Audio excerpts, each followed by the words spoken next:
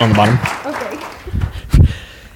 I was thinking, that's always exciting. It's always exciting. And McKenna, just know, anytime you have something that we all need to know about, you want to share with us, or it's just on your heart, let us know.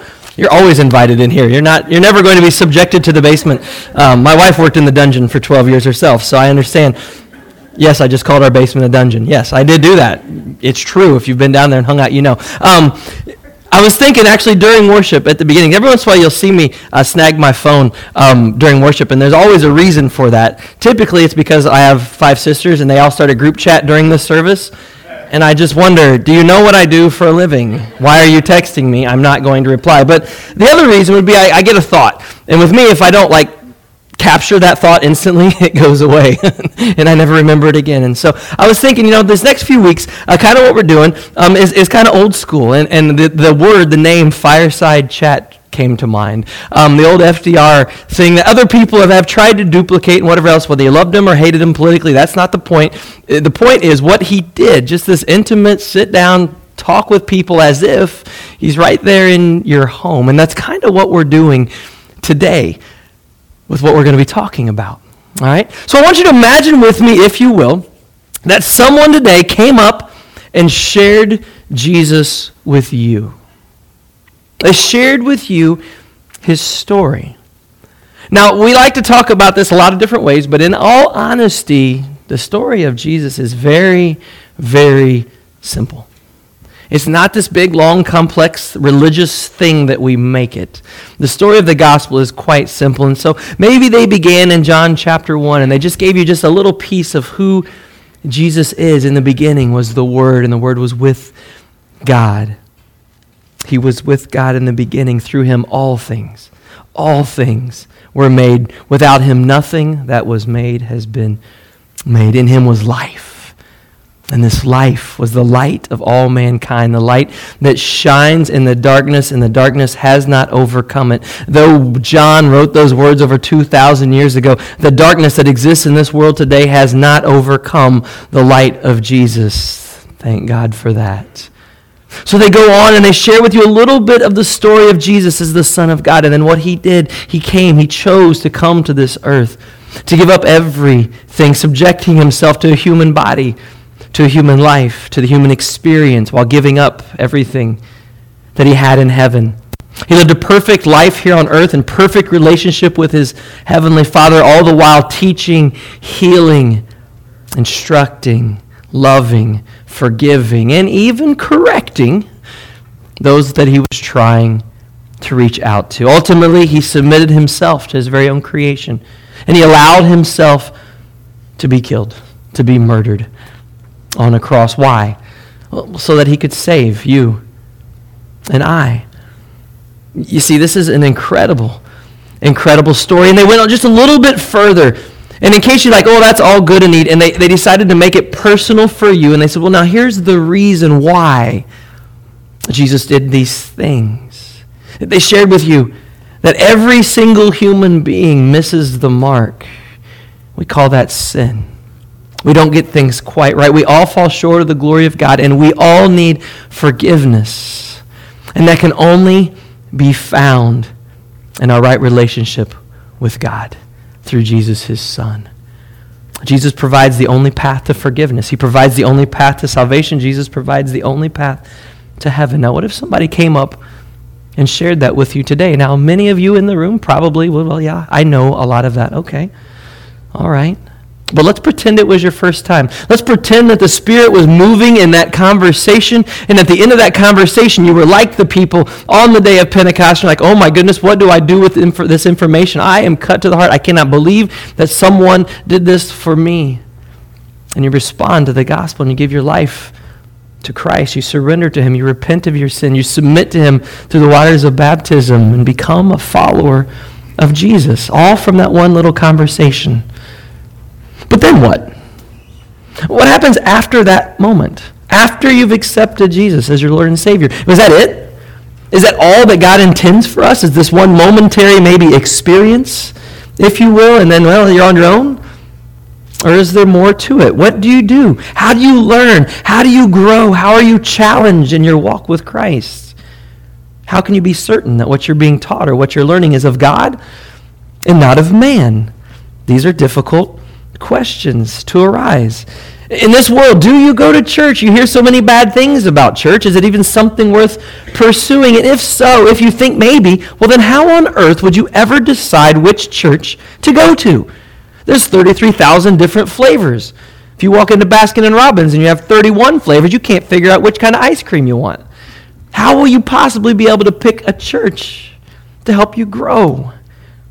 That's where we're at right now. We just finished this study on biblical church membership.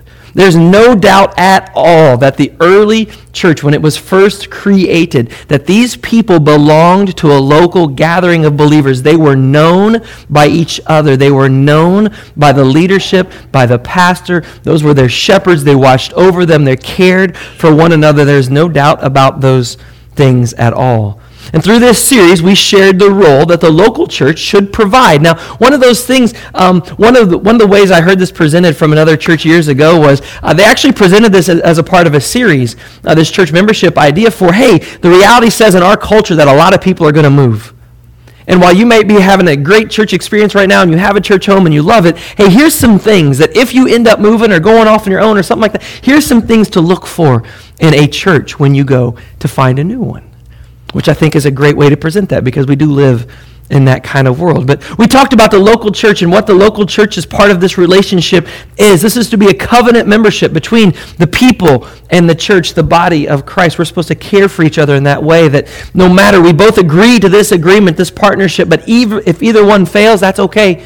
We're still going to uphold our end of the agreement. That is this covenant relationship. Finally, the last week we looked at the individual members and our roles as members within the church. God has placed every single person within the local body on purpose for a purpose, and it's not just to take up space.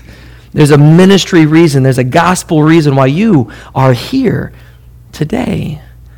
So, if you're new to Berea or you just want to learn more about the church, I mentioned it earlier, but next week, right after the second service, we're going to have a luncheon, a really informal luncheon. This isn't a class, a course. This is a chance for you to just get to know the leadership, the staff, and ask any questions you might have about our particular church, some of which things we'll be answering hopefully in these next couple weeks together. So to follow up this church membership idea, we got the idea that, hey, maybe it would be good to tell people about us. About our church, the independent Christian church that you're part of. What is it? What are some of the basic fundamental beliefs of this kind of congregation? Why aren't we a Baptist church or a Presbyterian church or a Methodist church? What makes us different? You see, for me, growing up, I grew up in a small Christian church very similar to this. And I never asked the question, what's a Christian church? What does this matter? Why is this important? Never asked that question. I don't ever remember it being taught to me either. And so I guess we were both at fault. So I thought, in a world where honestly, we got to know why it is we believe what we believe. We can't just put it out there and be challenged in our faith. I'm like, I don't really know why it is that our church teaches this or believes that or why I believe this or that. This is important stuff for us in our growth and being able to share the gospel. And so we're going to do that. Now, one thing I want you to take very important note of. This will be the last time that I ever mention another denomination. This is not a comparison between the independent Christian church and fill in the blank with X, Y, or Z denomination. All we're going to do is explain who we are and why we believe what it is that we believe. And we're going to explain a few of the things that we do here all the time that you don't do in some other churches. That is all. What we want you to note, and we hope that you experience, is that you experience a little bit of the spirit that this movement began from, and that is simply this, the spirit of Christian unity. There is no division in this. There will be no compare and contrast. This is just who we are as a church. And as it just so happens, our very own McKenna Kitson, who was up here moments ago, one of the very last courses that she had to take, and I do mean have to take. If you go to Lincoln Christian University, you must take a course on the Restoration Movement in order to graduate. That is the movement that birthed our church. Surprisingly, not all that long before our church itself was born in 1892. This was a movement that started in the late 1700s and wound up ending about the middle of the 1800s, just prior to the Civil War.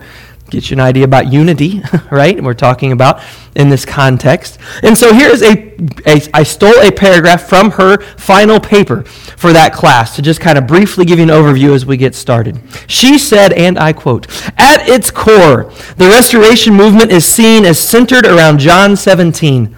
In this passage, John tells of Jesus' prayer in the Garden of Gethsemane, detailing three key elements that the restoration movement was founded upon. First, in this passage, Jesus speaks of sanctifying the truth. Within the restoration movement, this is seen as the restoration of biblical authority, focusing on the Scriptures as the foundation for everything we say and do. Secondly, Jesus prays for unity among all believers in John 17, an emphasis that is referred to as recognizable Christian unity. And then finally, the passage emphasizes the overarching call for all believers to worldwide evangelism. The Restoration Movement sees this idea of evangelism to the world as a crucial part of their faith life, and as a result, it is common throughout the movement. So these three principles, sanctifying the truth, the recognition of biblical authority. Secondly, unity among believers, recognizable, observable, demonstratable Christian unity. And then third, a call for all believers to worldwide evangelism. Now this is born out of John 17, Jesus' final prayer. If you turn to chapter 17, verse 20, I'm going to read a small segment of that passage. "My prayer is not for them alone," the disciples Jesus is praying about. "I pray also for those who will believe in me through their message." That's us. We are here today because the disciples carried on the message of God. It's an incredible thing we'll talk about in a moment.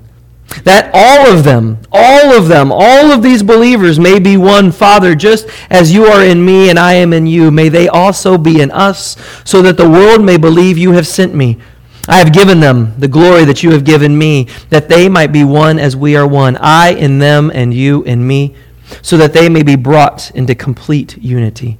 Then the world will know that you have sent me and have loved them even as you have loved me." Now this paints a beautiful picture of the future. Jesus is praying about the future church that will be born very soon.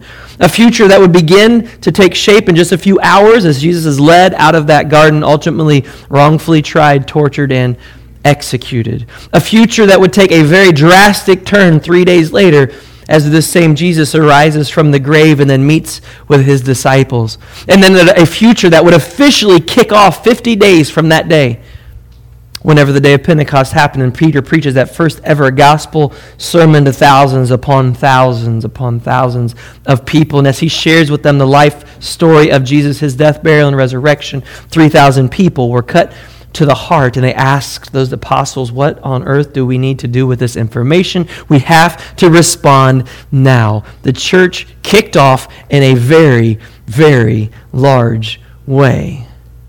The event had taken place at the end of the Passover season, Pentecost as we call it, the Festival of Weeks as it was called. This was the symbolic end of the Passover time period.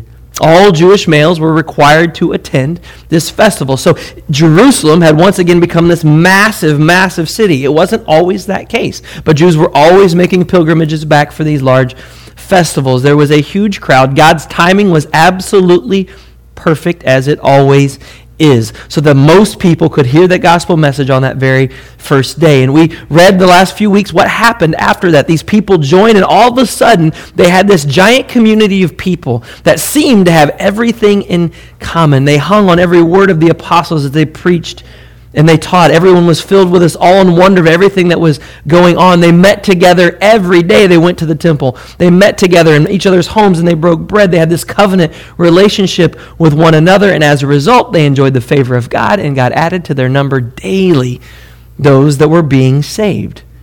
Now, there's two things that I want you to note from this whole thing. This giant festival had happened, and so everybody came to Jerusalem. Now we read weeks, maybe months, even later, everyone is still together, which means no one had gone home.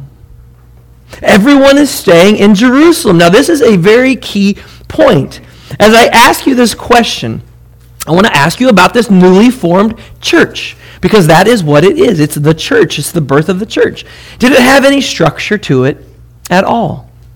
Did this brand new church have bylaws? Did it have creeds? Did it have confessions of faith? It did not. No, it had the apostles, who were very quickly becoming overwhelmed by the work of taking care of the church. And so they began to appoint another layer of leadership to help them with the daily duties of the church. Now, if we were to observe this very, very early Christianity, it probably would have looked very, very, very Jewish. Because it was. That's all they knew, was how to be Jewish and how to worship like Jews worship. And so they brought their newfound belief in Jesus and they combined it with their Jewish faith, and that's what church would have looked like in those early days. And you must remember, there's nothing more pure, more organic, more simple than the birth of that early church. But understand, that was not what God had intended for them. Even that very first church was not everything that God intended. And how do we know that? We know that because of Jesus' final words to his disciples, which began with the word, go. Go, Matthew 28:19, and make disciples, not stay in Jerusalem. If God's timing was perfect, if everybody followed God's lead perfectly, then after those 3,000 had gotten saved, guess what would have happened? All of them would have went back home and began to spread the good news of the gospel right away, but that didn't happen, did it? If you know the story, what had to happen was an incredible arise of persecution of the early church, starting with the stoning of Stephen. And then everyone was scared to death and ran home. And guess what they did when they ran home? They took the good news with them. And they began to share the good news across the entire Roman Empire and even the known world. It spread. Now I ask again, did these individuals and families that were traveling home, did they have a religious or a denominational structure to build the church on? Did they have letters from the apostles on how to set up a church, how to function, what requirements were for the leaders? The answer is no, not yet. Anyway, so what did they have? How could they start a church? How could they go and begin these relationships with other people? Well, they had a few things. They had what they'd been taught by either the apostles or another believer that shared Jesus with them first. They had the power of their testimony. We often lose sight of how powerful our story and our relationship with God can be in trying to reach others. And oh yeah, they had the gift of the Holy Spirit within them to spread this newfound church. Interesting how they were able to be so successful. Now, some of them might have had some Jewish influence, some Jewish upbringing, some knowledge of the Old Testament scriptures.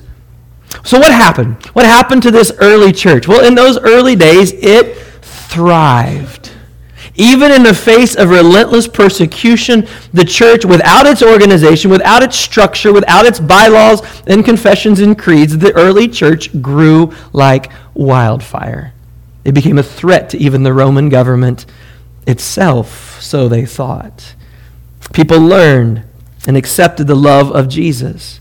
And then gradually, men like Paul and the other disciples did begin carrying that news to the entire empire and across the world. Paul did plant churches. He did set up some systems and structures so that the church could reach people, so the church could handle disputes, could train leaders, and more. Many of those documents, Paul's letters, are found in our modern Bible. And thus the church, as we know it, was born. Now, there's more than 2,000 years of church history between that moment and where we are today, and our movement and how it began. And as time goes on, I'll get to share bits and pieces of that 2,000 years of church history because, honest to goodness, it is fascinating. Even if you don't love history, think of it this way.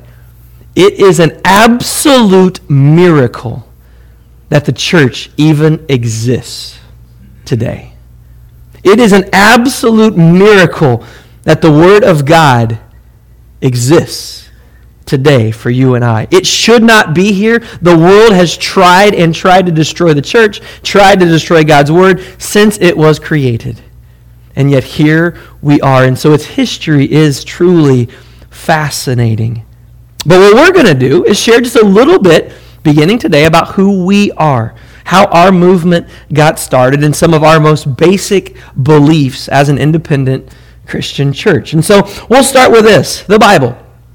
The Bible is the only document that the Christian church relies upon for her structure, for her beliefs, her criteria for leaders, and on. We believe that the Bible is indeed the absolute inspired Word of God, that it is fully and completely trustworthy in all of its parts, and we accept the Bible as our final authority in all matters of faith and practice.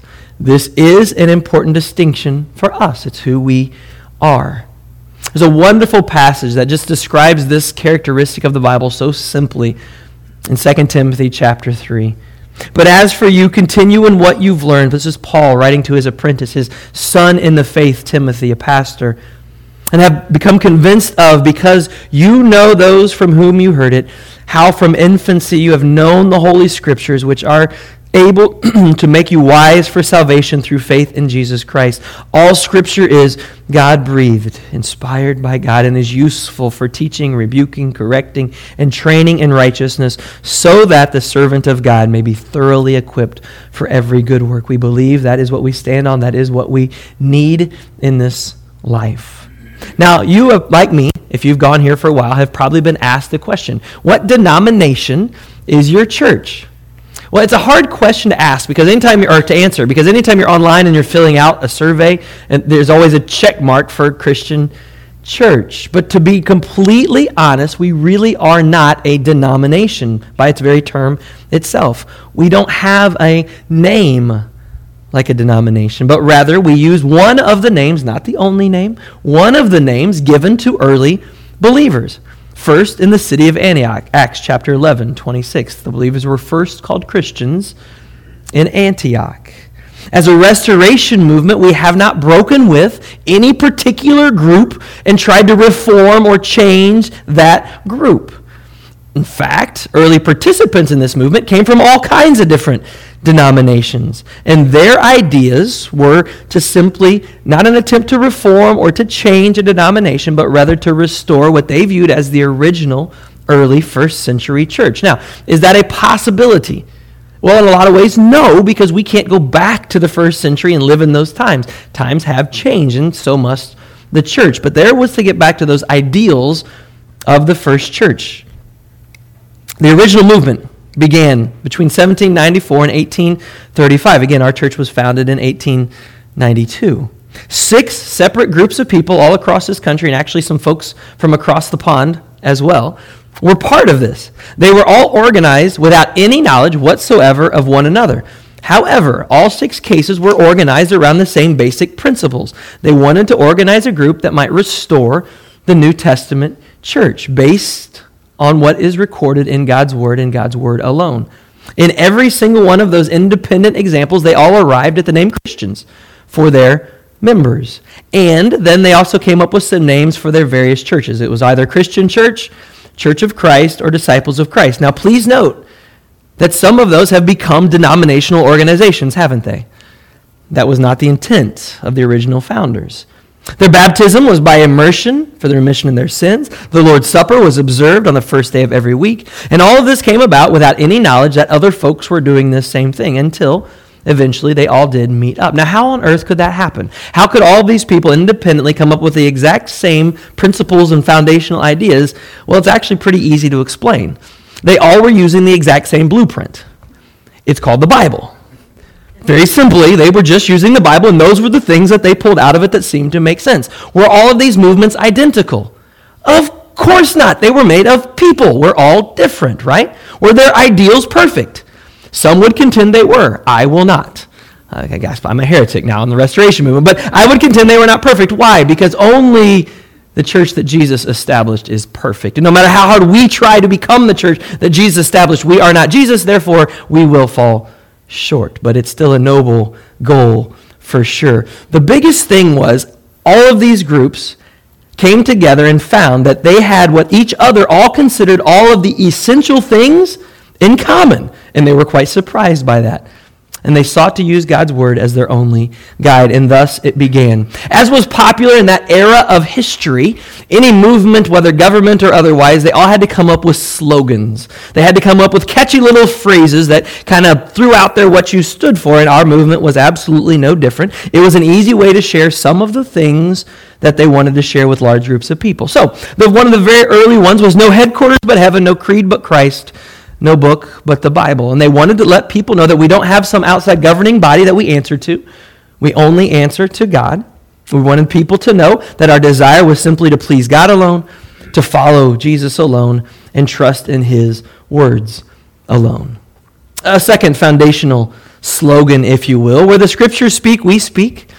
Where the scriptures are silent, we are silent. Now, our goal, as was theirs, is to let the word of God speak for itself. We shouldn't try to write things into the Bible that don't already exist. One of the ways you will see that come out in this context is you will see quite often us talking about the context of a passage. We have to understand where this came from, the people that were being addressed, specifically what was being addressed. It's still applicable to us, but we have to understand the context side of it. This is so important in our culture today.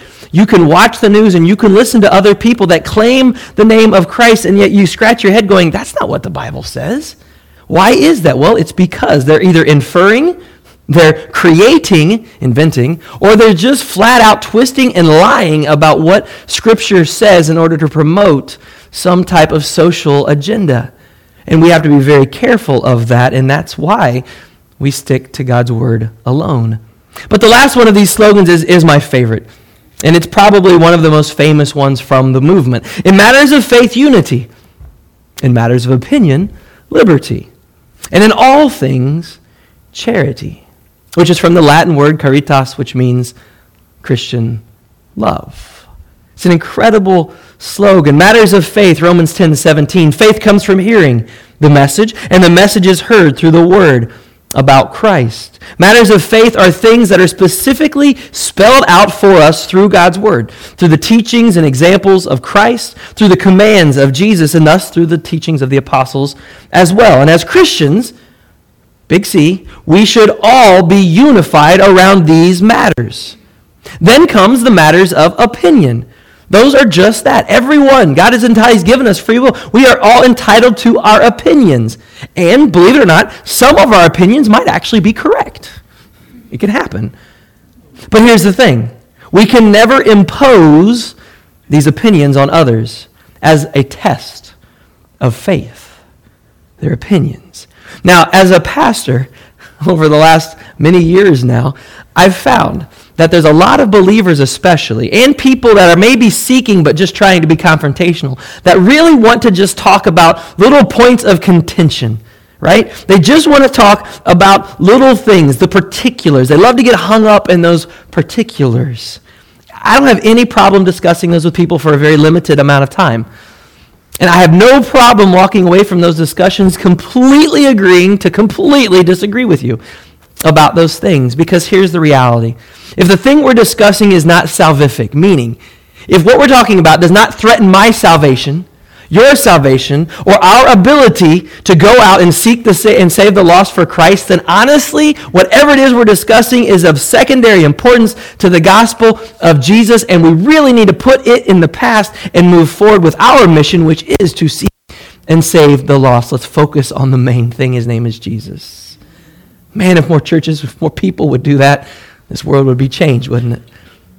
Then finally, in all things, love. Is that not the heart of the gospel? For God so loved the world. He gave us bylaws? No. No. He gave us his son.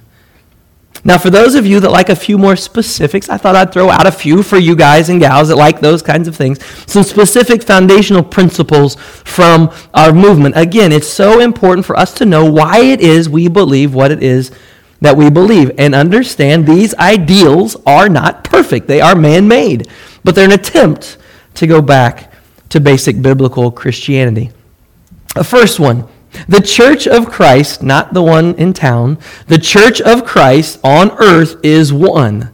We talked about this last week, the church universal, and all who are Christians are members of this church. Please notice that it does not say that we, the members of the independent Christian church, are the only Christians on planet Earth. That is not a stance that we take. It never has been a stance that we take. And if a denomination tells you that, then scratch your head and ask them, well, who gave you the authority to be the one and only? Did Jesus come and establish you? And there's some that might say that. But I would question them and probably go to another church as a result. Although the church does exist in many different, distinct societies, it has to. The church is going to be different in different places, in different congregations. But there is only one Big C church, this church universal that we talked about. So here's the thing. There's going to be divisions, yes. But the divisions cannot be uncharitable. They cannot be unkind, spiteful, or mean-spirited divisions.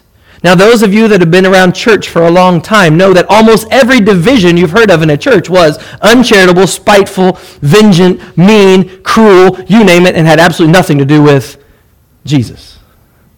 And that's what they were trying to prevent from the very beginning.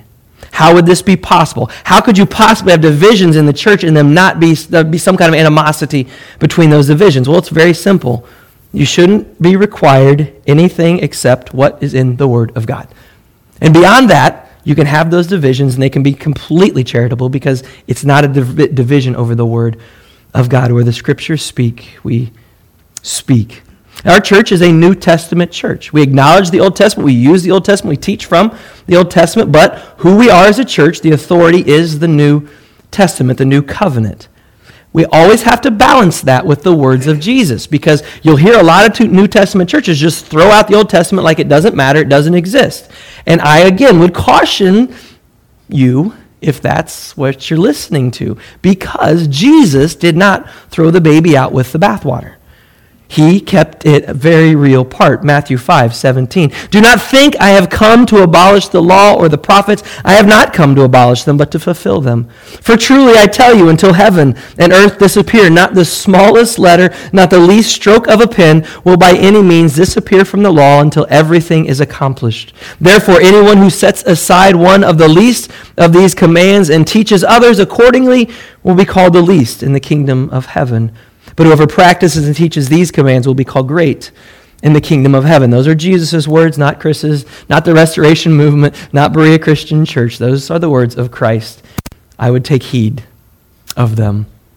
A fifth one, where the Scripture is silent, no human authority has the power to interfere. Now, we mentioned this earlier, but we are not called or permitted to fill in the so-called gaps that we see in the teachings of Jesus. His teachings are enough. Do they cover everything under the sun? We could debate that. But typically what you find is the areas where people want to insert or add in are things that are addressed. They just want to change the way in which they were addressed because they didn't like what Scripture has to say about those items. So I would contend that those items really don't exist in the first place. A fun one, we all have our opinions. We all have our interpretations of God's Word. But we cannot confuse our interpretation of God's Word with what God's Word actually says. Now again, our opinion might be right. It can happen from time to time. But it's not formally binding on the consciousness of someone else. There's a distinction between what is expressly shared, declared in Scripture, and a conclusion that we draw from those distinctions. That's an important thing for us to understand. On to the world of creeds. Many of you grew up in a lot of different backgrounds. Okay, lots of different theology that you've been taught and things like that. Creeds, things like that, might be, as they said back in the day, highly expedient. We do not use that word any longer. They might be very practical. They might be very convenient. They might even be useful. But they shouldn't be made terms of Christian fellowship. Here's the important thing for us. Our movement from the very beginning was always seen as something that was anti-creeds and confessions because of the denominations that they left, if you will, to start this movement. And we may appear to oppose such things. But here's the reality. We truly don't have anything against most of them. There are some that are in violation, contradiction to Scripture. That's another topic for another day. But here's what the original founders of this movement were against. They were against the oppression of these creeds upon the people, the abuse and not the lawful use of such things. The reality is, many creeds do a great job of explaining some really fundamental biblical Christian principles, and for that, they are to be praised and absolutely used helps you focus, helps you learn, helps you grow. They explain these key doctrine of the church sometimes very, very well, but they can't be held as equal to or above God's word, and that's what man has done with man's words.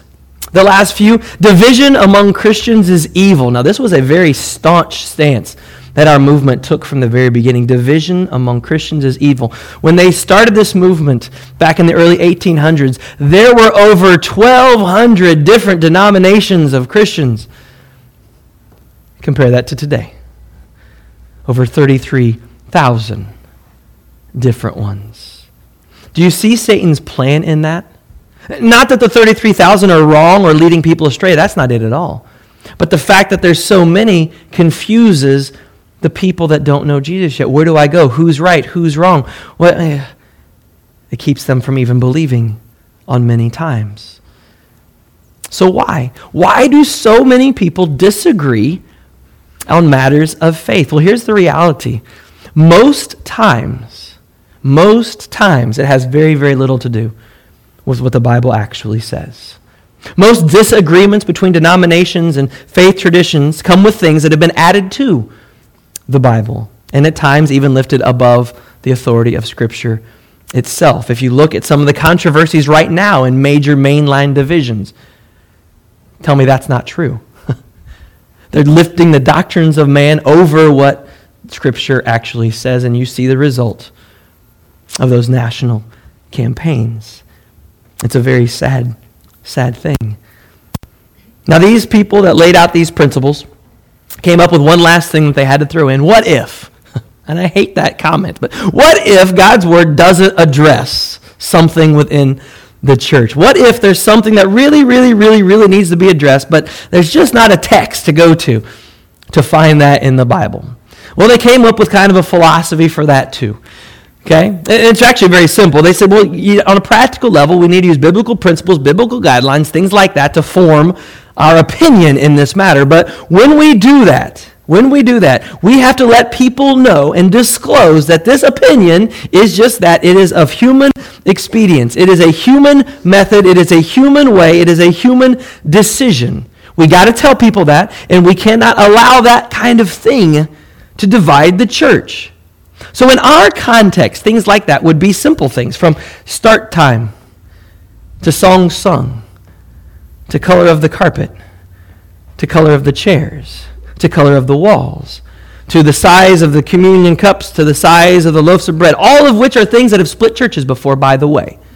And those are all human ideas, things that we have to address, practical, normal things that just aren't in God's word, that we can't defend from Scripture, that should be or shouldn't be this or that. Do you see how these controversies within the church are just plain sinful? Not silly, but sinful. To sum it up, too often the church spends a lot of time making the most noise about everything that we stand against. And there absolutely is a time and a place for us to rise up and challenge something. It's called evil. We must do that. We're called to do that. But our loudest voice should be declaring who we stand for. His name is Jesus. And who we stand with, believers across this world. Churches, Big C, Universal, across this globe. And so if somebody comes up to you at some point in time, and they just might now as we begin this series, and ask, hey, do you think because you go to that Christian church over there that you're the only Christians, you're the only people going to heaven? I got two things that I'd love for you to share with them. Okay? The first one is simply this. Well, it's one of our founding principles, quite honestly. No, we are not the only Christians. And one little further note, we are, though, Christians only. We're not this and that, and we are simply just Christians. But then I want you to turn the table on them, because this is an important part of our movement. I want you to turn to ask them a question. Well, you asked me a question, I answered honestly. Can I ask you a question? Okay, sure. Has there ever been a time in your life where you have made a personal decision to make Jesus Christ your Lord and Savior? Go ahead and ask them that. Because depending on where they're at in life, whether they don't know Jesus or maybe even where they grew up in the church, they may have never made a personal decision to connect with Christ. And this is essential to the gospel. And so if you haven't made that commitment, today is the day. I just ask you the question. If you've never stepped forward and confessed the name of Christ, then man, there's nothing greater in the world that you could do. And it's the purpose of all the Big C churches to share the gospel message of Jesus and bring those into the family that do not yet know him. Father God, as we look at us, as imperfect as we are, it's so important for us to know who we are and what we believe. This world is going to challenge us. It's going to confront us. And if we don't know, if we're left wanting for answers and we don't immediately turn to your word, and Father, we're at risk. We're at risk of leading them astray. We're even at risk of possibly losing our own faith. We have to know why it is we believe what we believe. While our founders, if you will, were not perfect, their intentions, I'm sure, were not pure because they were human. None of us have completely pure thoughts. But Father, they were pursuing you, and you are pure. And you tell us you will honor our ways. When our desires of our heart are to follow you, you will honor and bless our ways. And thus here we are, hundreds of years later, continuing that tradition, trying to do our best to make your word the thing that we stand on alone, to make the story and life sacrifice of your Son the main thing of who we are, to reach out to those that don't know you, not just here in our community, but across this world. Those founding principles ring true here. And I pray if there's anyone here that's never made that ultimate decision to make you their Lord and Savior, then I pray that today is the day that they come forward and your Spirit moves in them to a point of belief and salvation. It's in Jesus' name we pray. Amen.